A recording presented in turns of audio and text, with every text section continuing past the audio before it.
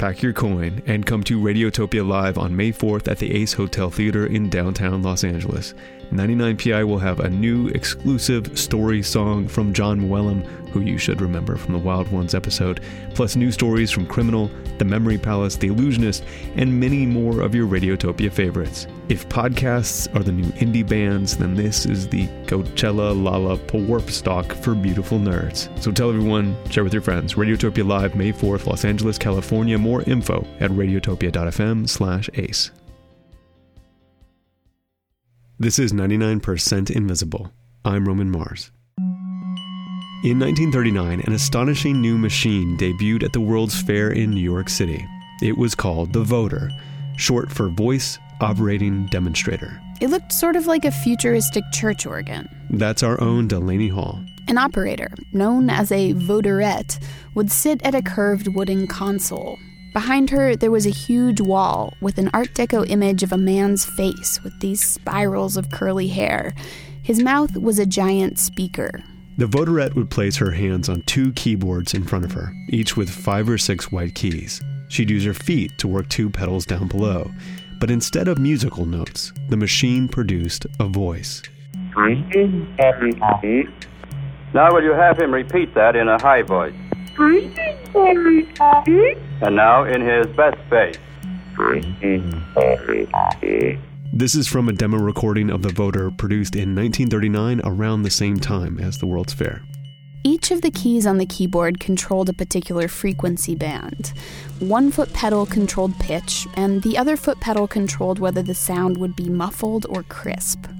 Operating this machine required incredible precision and skill. Voderettes would train for up to a year to make the Voder actually talk like a person, or sing like a person. Suppose you sing a song for us, will you? Yes, certainly.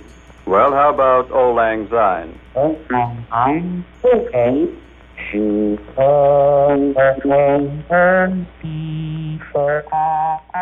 And remember, this is all happening totally live. The Voderette is not triggering pre-recorded words. Instead, the keys and pedals of the Voder imitate the effects of the human vocal tract, producing the most basic building blocks of speech. The Voderette is playing them in an intricate sequence, and she's actually synthesizing speech, real time. The crowds at the World's Fair went crazy for this talking machine. It created a sensation. This is John Paul. He's an engineer, inventor, and historian. It was the first time there had ever been working speech synthesis anywheres. People had no conception that you could even do it. Here's Voder's imitation of a cow. The Voder was invented by an engineer named Homer Dudley. And Homer Dudley's area of expertise was speech science. Dudley worked at Bell Labs, a research facility that belonged to AT&T. And during the 1920s and 30s, Bell Labs was doing all kinds of research into the human voice. How to synthesize it electronically, how to compress it so it could be sent across enormous distances quickly and cheaply, how to encode and disguise it. And all this research helped AT&T's basic goal, which was to improve the phone system in the United States. The Voder was a novelty offshoot related to this research into speech, but it was closely connected to a number of Dudley's inventions at Bell Labs that still shape our world today. A lot of that basic research turned out to be things which have impacted our modern technology and world enormously. Stuff that became critical to the development of digital media, for example. And on top of all of that, Dudley's inventions helped us win a war. December 7th, 1941, a date which will live in infamy. The United States of America... Just a couple years after the Voder's debut at the World's Fair, Japan launched an early morning attack on Pearl Harbor in Hawaii. It came as a profound shock to the U.S., and the next day, President Franklin Delano Roosevelt announced the country would be entering World War II. With confidence in our armed forces, with the unbounding determination of our people, we will gain the inevitable triumph, so help us God. World War II would be the most widespread war in history. The U.S. would be fighting in Europe and the Pacific and parts of North Africa all at the same time. And it was a huge challenge to coordinate troops across that much territory. It was obvious the only communication possible would be by radio. And that radio was, of course, insecure. The enemy is listening. In other words, there wasn't really anything besides radio that could stretch across the distances involved. But radio is easily intercepted. And so, the problem of encryption and secret messages of military importance became more and more serious. At the very start of the war, the U.S. military still relied on an old-school piece of technology for its sensitive conversations. It was called the A3 Scrambler. It worked by scrambling voice frequencies, swapping high frequencies for low and low frequencies for high, garbling the sound. Here's an example of what it might have sounded like. But it was easy to decode these scrambled conversations. The A3 was being compromised, and it was not a secure system. That's Dave Tompkins, who's researched the history of various speech synthesizers and their connections to music. German intelligence they were essentially descrambling some of these conversations between FDR and Churchill in real time. And the U.S. military knew the German codebreakers were listening in. So the U.S. government gave Bell Labs the mission of creating an unbreakable speech encryptor. And Bell Labs went to our old friend Homer Dudley, the guy who invented the talking machine of the World's Fair.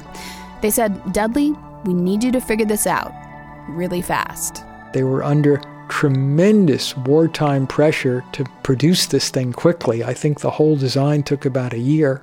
Thankfully, Dudley had already been working on technology related to this problem for years. It all went back to the Voder and to another related invention of Dudley's called the vocoder. Music nerds might know the term vocoder because it's the great-grandfather of the machine you hear in all kinds of pop music today.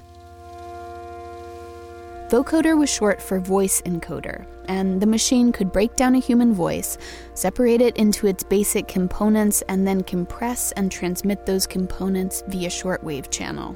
It could transmit the minimal amount of signals required to reconstruct that message at the other end. This process was important, revolutionary actually, because it allowed the human voice to be digitized and compressed and sent across big distances. But the vocoder didn't fully disguise the voice. The transmission could still technically be pulled out of the air and decoded. So Dudley and his team had to add a layer of unbreakable encryption. And that's how the vocoder became just one small part of a much larger and more intricate apparatus. A secure communication system that would allow Allied military leaders in strategic locations around the world to talk in total secrecy. It was called Project X, aka the Green Hornet, aka Sig Sally. Which was short for nothing really. It was meant to be confusing. Each Sig Sally machine was enormous, weighing more than 50 tons. It was a pretty complicated behemoth of a device. It wasn't even a device, it was a room in itself. It occupied about 2,000 square feet and was made up of 40 racks of equipment. It needed air conditioning because a lot of the electronics was so delicately balanced that if it got too hot or too cold, it would not work properly. In fact, the device was full of so many finely calibrated tubes and gadgets that the military created a whole division of engineers whose sole job was to maintain the machines. The 805th Signal Service Company. We're pretty much in charge of the installation and operation of the system. That's Don Mell. Before he enlisted, he was an amateur radio operator from Omaha, and he was one of the engineers assigned to work on Sig Sally. He reported for duty in Washington, D.C. and spent his first 2 weeks in an intensive class, where we learned all the technical details and the operation, and then it was pretty much on-the-job training. The first Sig Sally terminal was installed in the basement of the Pentagon, and it was connected to several conference rooms upstairs. Elegantly furnished. There was wine-colored, thick carpeting on the floor. They were beautiful rooms. This is Lieutenant Colonel Dorothy L. Madsen. But my nickname is Meg, M-E-G. I was in charge of the Global Encrypted Conference Center. The conference center is where DC-based military leaders would meet to speak over the Sig Sally system. So while Don Mel was down in the basement running the machine, Meg was upstairs, coordinating conference calls with the military brass. She hosted everyone from President Harry Truman to General George Marshall. She sat in on their meetings and transcribed the conversations they had. Any of the men who had the responsibility for the conduct of the war and had to make their phone calls came to my conference center to do it. Communications is the most important thing, and you have to do it with safety and security that, nobody else is tuned in on it. The Sig Sally terminal in the Pentagon was connected to a network of close to a dozen other Sig Sally terminals around the world. These were located in the most strategically important places where politicians and military leaders would need to be talking with each other on a regular basis.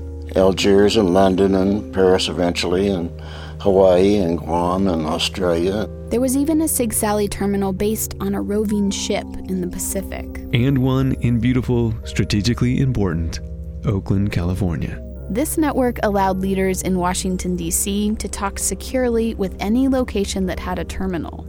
All they needed was a shortwave radio connection. And one other key component. A pair of vinyl phonograph records of totally random noise.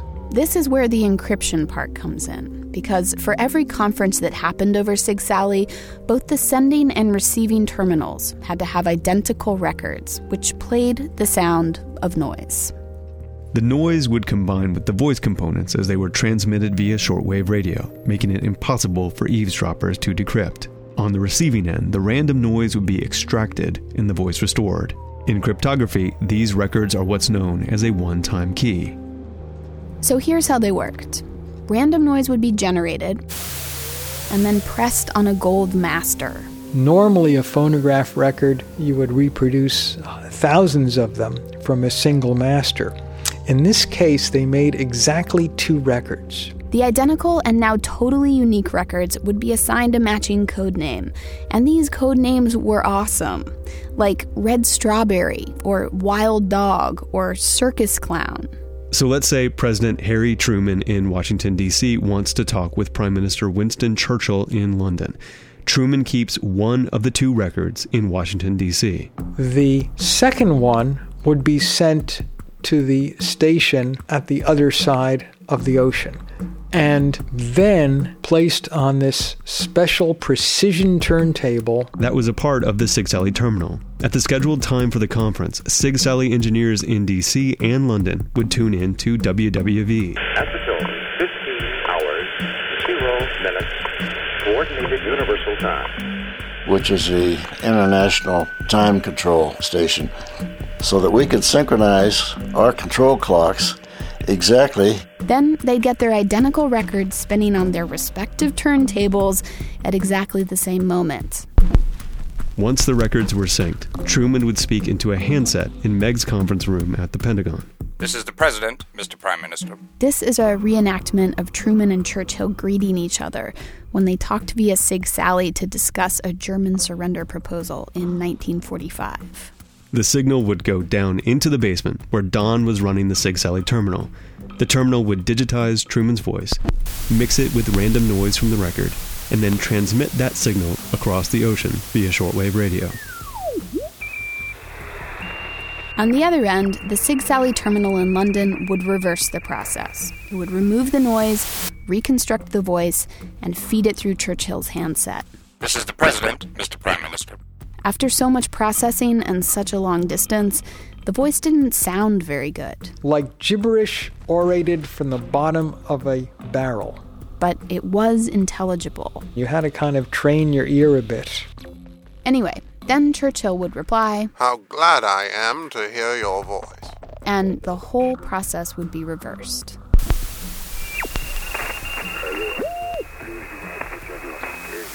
How glad I am to hear your voice. In this way, Truman and Churchill could have a completely secure, real-time conversation, planning, plotting, and strategizing about the war. When the conversation ended, the two records, which, remember, contained the top-secret random noise key, would be destroyed. That's because if anyone was recording this communication as it traveled over the ocean, the random noise record would be the key to decrypting it. It would allow them to subtract the noise in the same way the Sig-Sally engineers did at each end of the transmission. So the records were the most classified and sensitive component of Sig-Sally. By the end of World War II, there had been a total of about 3,000 top-secret strategic conferences. In other words, at least 6,000 vinyl records that were pressed, delivered, used, and then destroyed at the end of the call. Compared to today, it would be rudimentary type technology, but for that time it was way in advance. Nobody had even thought of voice communications in terms of being digitized. And because of Sig-Sally, the U.S. was able to communicate with the Allies in real time and by voice. So if people were listening in to that signal, if Germans were listening in, what would they hear? Nothing but random noise. Just total white noise. Wow. I mean, it might have been so unintelligible that they didn't even realize they were listening to anything at all. They never knew of the existence of the system, and they never had any inkling that it was an encrypted speech. In fact, that's why Sig-Sally was nicknamed the Green Hornet, after the popular 1940s radio show. The Green Hornet. Because an intercepted Sig-Sally transmission sounded like nothing more than a hornet's buzz. Sig-Sally was involved in pretty much every major military operation after 1942. It was even critical in the planning of the Manhattan Project and the dropping of the atomic bombs over Japan.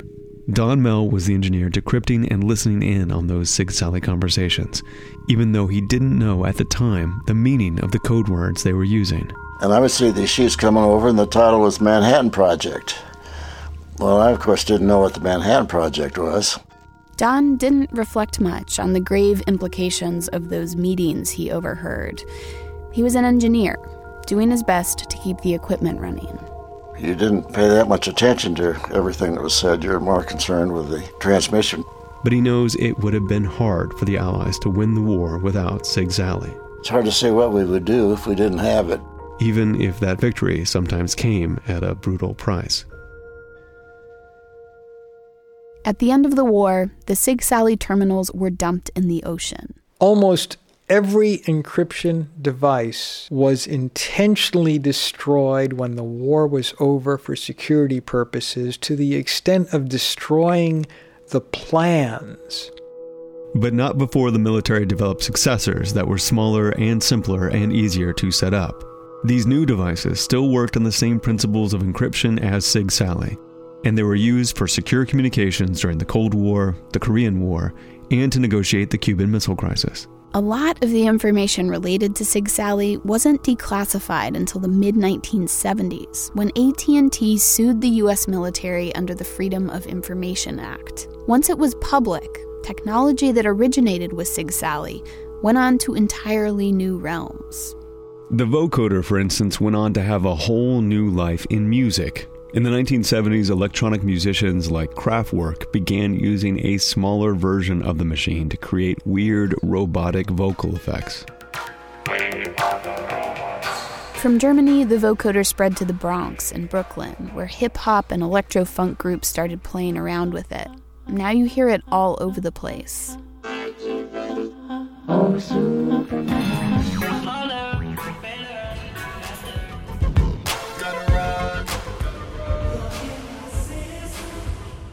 But the vocoder's reach actually goes way beyond the robot voice.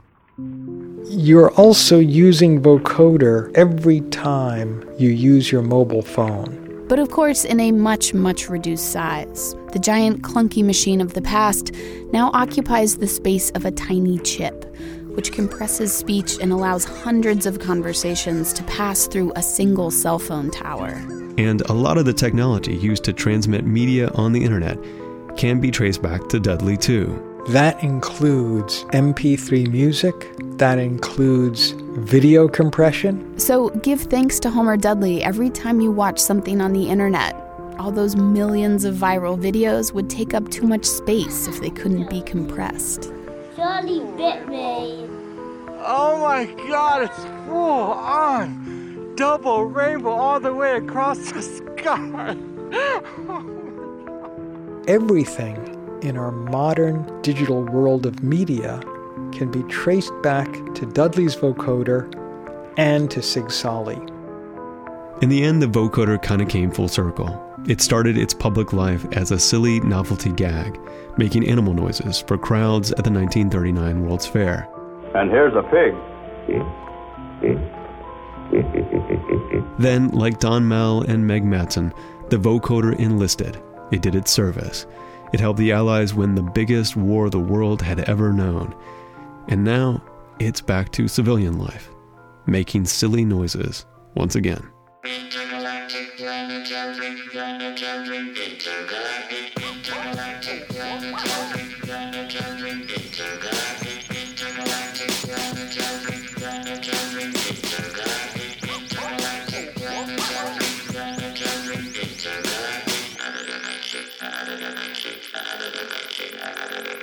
99% Invisible was produced this week by Delaney Hall, with Katie Mingle, Sam Greenspan, Avery Trufelman, Kurt Kolstad, Sharif Youssef, and me, Roman Mars. Special thanks this week to Dave Tompkins, author of How to Wreck a Nice Beach, the vocoder from World War II to hip-hop. His book inspired this episode and gets into the history of how the vocoder jumped from the military into popular music. Thanks also to Ben and Yvette Sinak of Nucleus, David Kahn, author of The Codebreakers, and Steven Jackson. And finally, thanks to Pat Mesiti-Miller, who played the voice of President Harry Truman. Winston Churchill was played by our new staffer, man of 1,000 voices, Sharif Youssef.